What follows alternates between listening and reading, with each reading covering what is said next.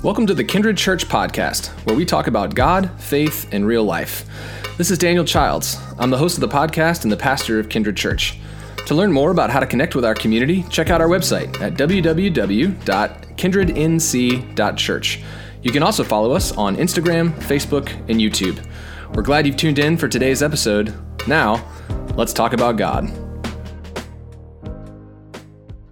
Well, as I mentioned earlier, we're starting a new sermon series today that we're calling Soul Sisters. Soul Sisters. In the weeks ahead, we're going to be exploring the stories of 5 different women in the Bible because these women have a whole lot to teach us about faith and about what it means to respond to God's call on our lives. Unfortunately, throughout the church's history, that the stories of these women have often been overshadowed and overlooked in different ways. So we're hoping to counteract that in this sermon series as we get to know these women and their stories, because they are so important and inspirational and helpful for us as well. I'm excited to dive into this with you, but before we jump in, would you pray with me? Oh, loving God, we thank you so much for this time and this space that we have to turn our attention to you. God, we ask you to calm our busy minds in this time. Help us to open ourselves up to the word that you have for us today. God, in those places in our hearts and in our lives where we need the comfort that only you can give, God, we pray that you would bring that comfort today. And yet, God, we know that for all of us, we need to grow in different ways. And you have words that push us and challenge us to grow into the people that you've called us to be. So we pray that you give us those words of challenge in the ways that we can hear it. Lord, we thank you for being present with us during this time, and we pray all of this in the name of Jesus, who is the living word. Amen.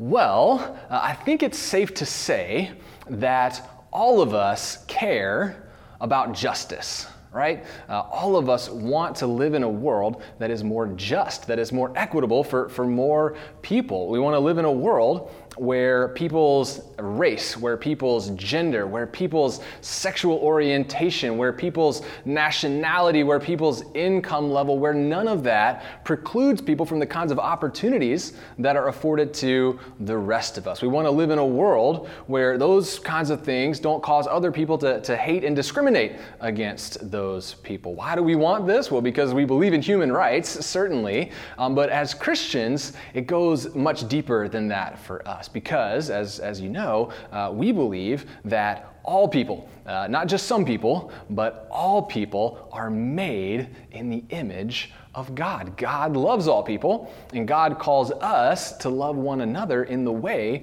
that God loves us. And that just entails pursuing a more just world. We want that. God wants that. But as we pursue justice in this world, in all kinds of different arenas, we can run into a problem.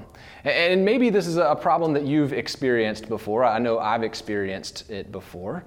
The problem is that the struggle is real.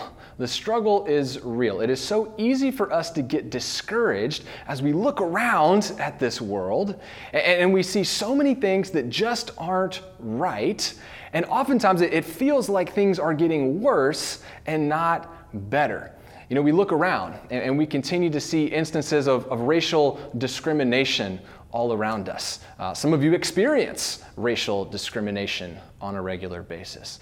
We turn on the news and then we discover that climate change is not getting better, it's getting worse, and that's contributing to these droughts and wildfires and hurricanes, all of these natural disasters that are hurting people near and far. We continue to get reports about governments near and far that in different ways are denying the rights of women, oppressing sexual minorities and other groups. We get reports that economic disparities are continuing to grow. And in the face of all of this, and the list goes on, but in the face of all of this, it can feel overwhelming and it can get really, really discouraging. And when we get in that place of discouragement, it can be tempting sometimes for us to just want to kind of check out and give up. I mean, we can get into a place where we just start to think, well, what difference can I really make in the face of these massive challenges? I'm just one person, and it's not like I'm the president or something. I don't have power to make all of this better by myself. So what can I really do? What difference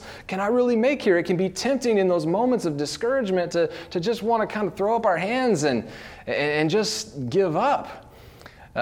Last summer, in the weeks following George Floyd's murder, I was able to attend a couple of the different protests that were going on in our area. In fact, there was a group of us from Kindred Church who went to the protest in downtown Durham together.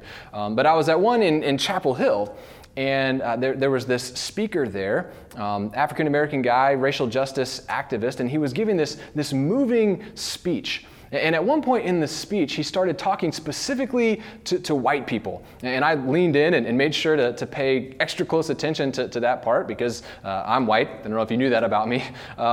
But he was urging white people to stick with the movement for the long haul, to stick with the movement for racial justice and not give in and not give up. Because he explained, he says, we've seen this in the past, where something tragic happens, like a George Floyd murder, for instance. And then a bunch of well-meaning white people suddenly get an interest in racial justice, and they show up and they want to help out.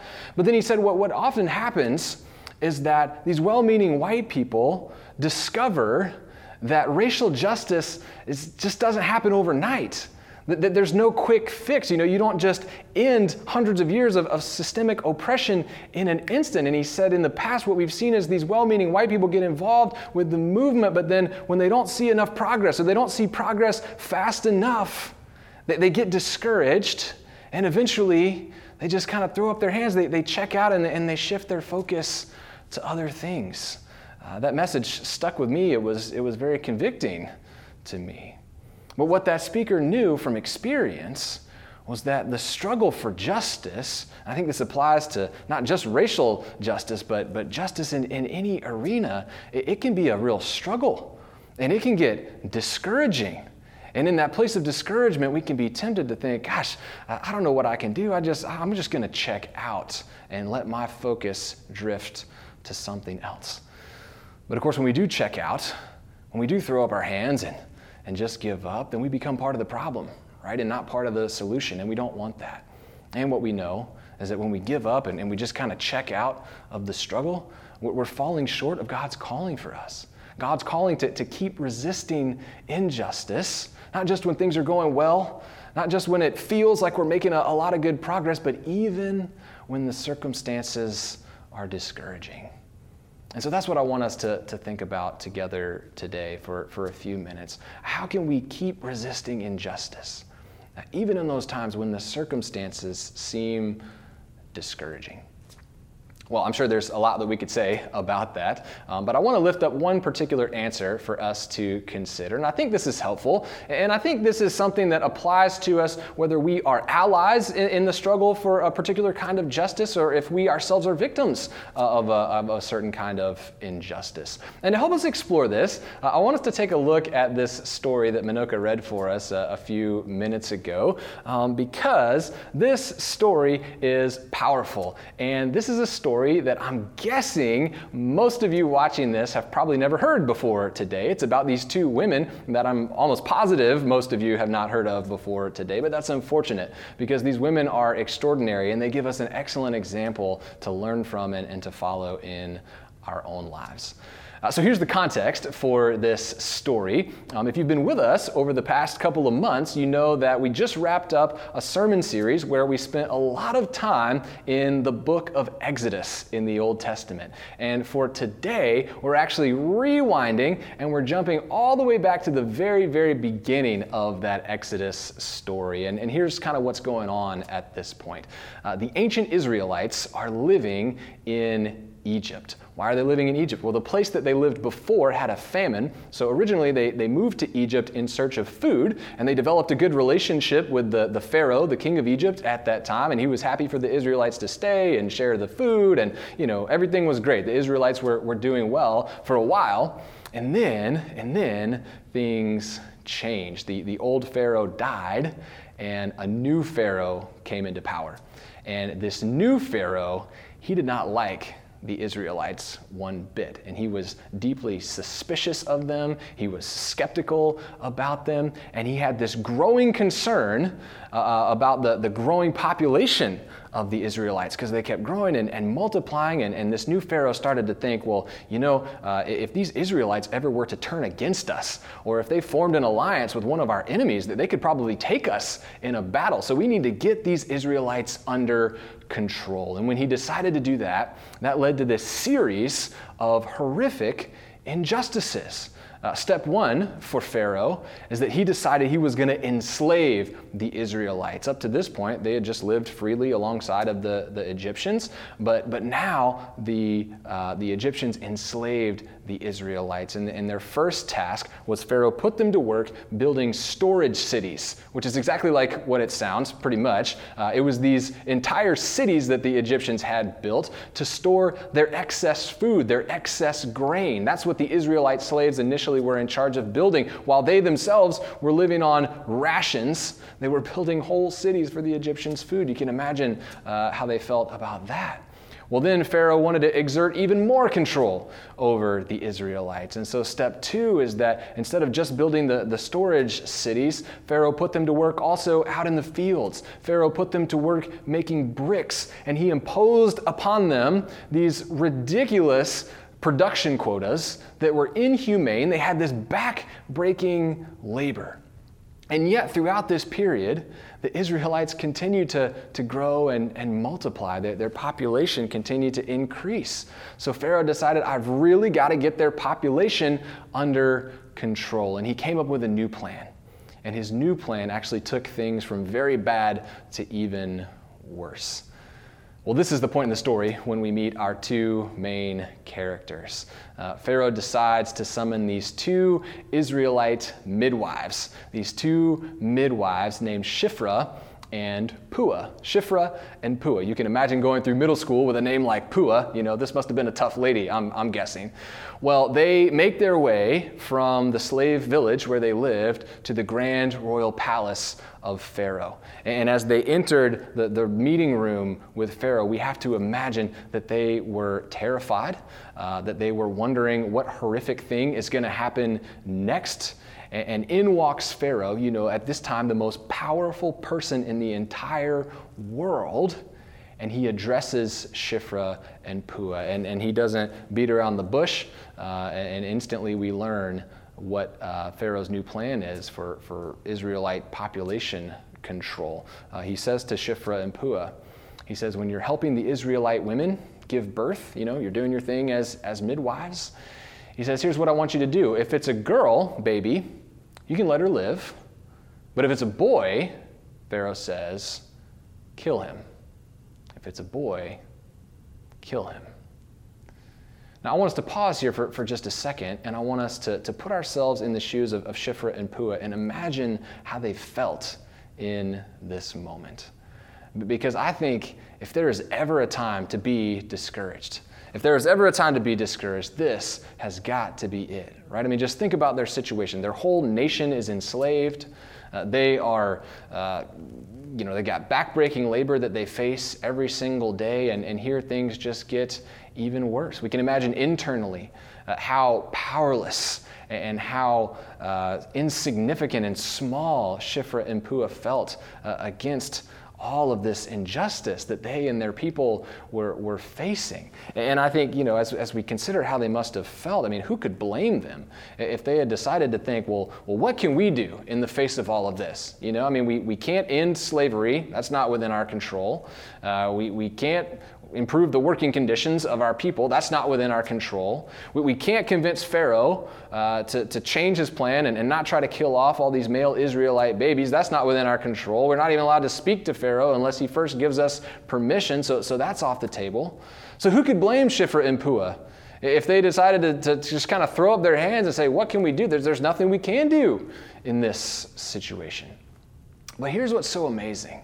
Here's what's so amazing about Shiphrah and Puah. And I think this is so inspirational and so helpful for any of us who want to stand on the side of justice. Instead of focusing on what they couldn't do, all of the things that weren't within their power to make this whole situation right, instead, they focused on what they could do. And they determined that they were going to keep resisting injustice within their context, within their sphere of influence. Now, their sphere of influence was pretty small. They were enslaved. Even among the Israelites, they were not in a position of leadership or authority. They were just humble midwives. Their sphere of influence was quite small, and yet they decided, well, here's where we are. So here is where we're going to resist injustice, and that's exactly what they did. Exodus chapter 1, verse 17 says this. It says, "Now the two midwives respected God." They respected God, meaning that their allegiance was to God and not to Pharaoh, and they knew that. And they knew that God called them to find ways to continue to resist injustice. And so it goes on. The two midwives respected God, so they didn't obey Pharaoh's order, but instead they let the baby boys live. At great risk to themselves, they let the baby boys live. Now, did that instantly end the slavery of their people? No, not directly, for sure.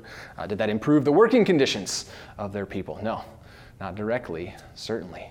But it was a way that they could continue to resist the injustice that they were facing, and so they determined to keep doing it, and to keep doing it, and to keep doing it over and over. And as they did, they trusted that God would see that God would use that somehow their acts of resistance would mean something, even if they couldn't always see exactly how.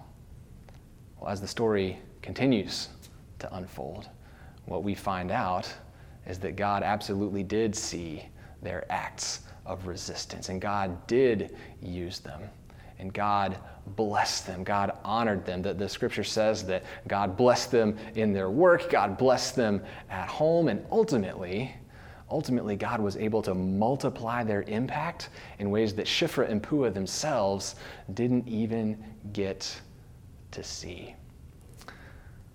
Well, here's what I think all of this means for us, and this is why I wanted to lift up this story for us today. In our own struggle to make things better, to make things right in this world, in whatever arena, we're going to face discouragement. That's unavoidable. There's going to be times when it feels like we're just trapped in a losing battle.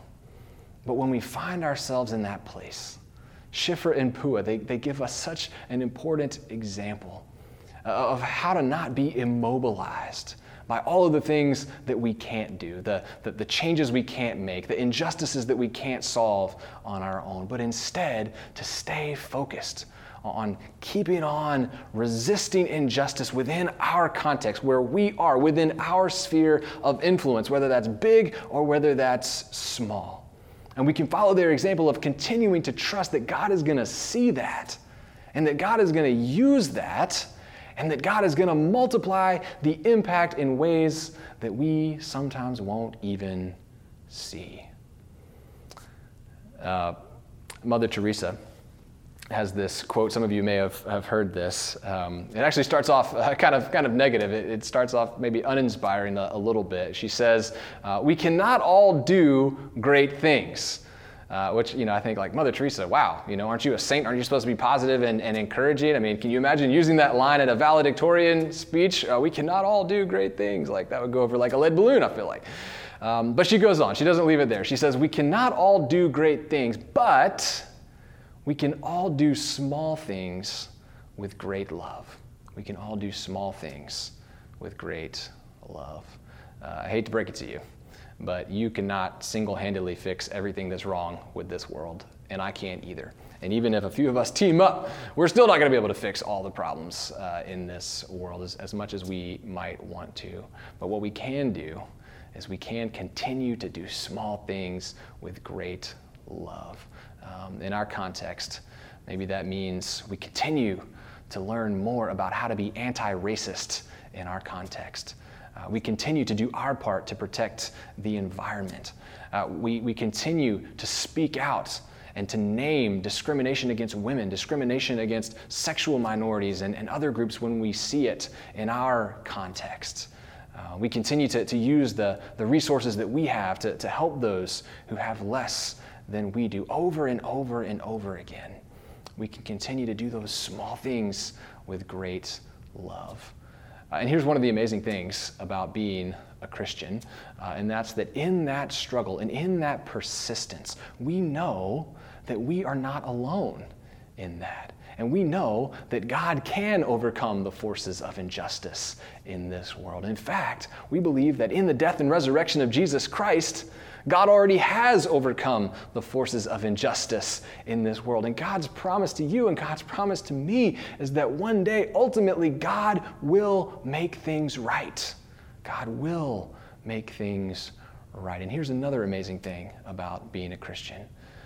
God invites you and God invites me to within our own context, within our own sphere of influence, again, big or small, God invites you and me to play a part, to play a role in God's transformation of the entire world, And God promises us that when we continue to do those small things with great love, God will see that, God will use that, and God will multiply the impact in ways that we may not get to see. I want to end with this story of Shiphrah and Puah's legacy. I'm not sure how many of you know this, but I think this is really important to remember. So after Shiphrah and Puah died, their life came to an end, and a long time went by, many generations. And many generations later, there was a young Israelite woman, and she had a baby boy. And at that time, Pharaoh was still trying to kill off the male Israelite babies, and this woman had heard the story of Shiphrah and Puah because their story and their legacy had been handed down. It lived on. So she heard their story, and I think she was inspired by it because she decided to resist injustice in a very similar kind of a way. She determined that she was going to let her baby boy live, that she was going to rescue him from the Egyptian soldiers who wanted to do him harm. And so she ends up smuggling her baby at great risk to herself. She smuggles him out of the slave village. She goes down to the Nile River, and she ends up putting her baby in a basket. And she floats him down the river away from the Egyptian soldiers, and she intentionally floats him towards this Egyptian family that she hopes and prays will pull him out of the water and rescue him and adopt him and raise him as their own. And as it turns out, that's exactly what happens. The baby survives. He gets the name Moses, and he grows up.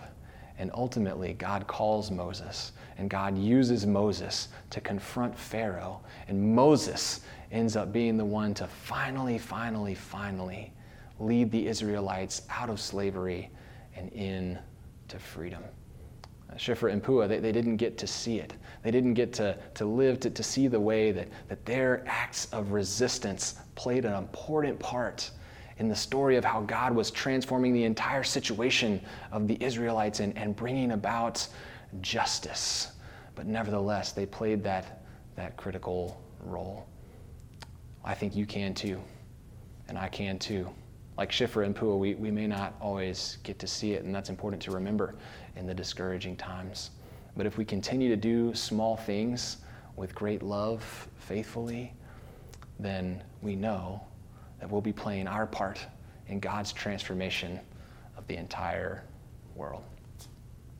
Let me pray for us. O God of justice and God of compassionate love, Lord, we thank you for your calling on us, for this desire that you've put within us to make things right in this world. We know that ultimately that desire comes from you, and that's part of being made in your image. God, we thank you for the privilege of getting to play a small part in that story of transformation, God. We confess, Lord, as you well know, that in the face of so much that is not right, so much that we see and experience on a daily basis, so much that we hear about in the news, it can be so overwhelming. It can leave us feeling powerless and discouraged. God, at times we're tempted to just throw up our hands. We're tempted to want to just give up, Lord. But we know that when we do that, we're falling short of your calling on us. So God, give us the strength, give us the encouragement, give us the grace to continue to do small things with great love in our context, to do what we can to resist injustice, God.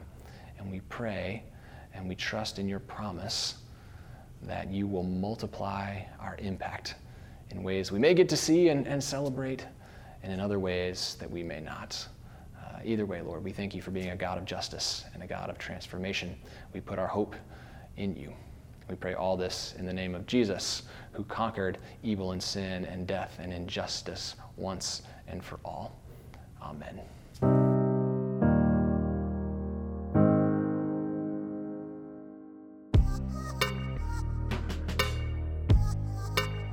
Consider sharing it with a friend who might also enjoy it. Be sure to subscribe to the podcast here and give us a rating that helps us connect with more listeners. This free resource and all of Kindred's ministries are supported by the generosity of people like you. Your giving changes lives, and it helps us to share and embody God's love. If you'd like to make a donation, you can do so on our website at www.kindrednc.church and just select Give. You can find lots of ways to connect with our community on our website as well as on our social media pages. Thanks again for listening, and we will catch you next time.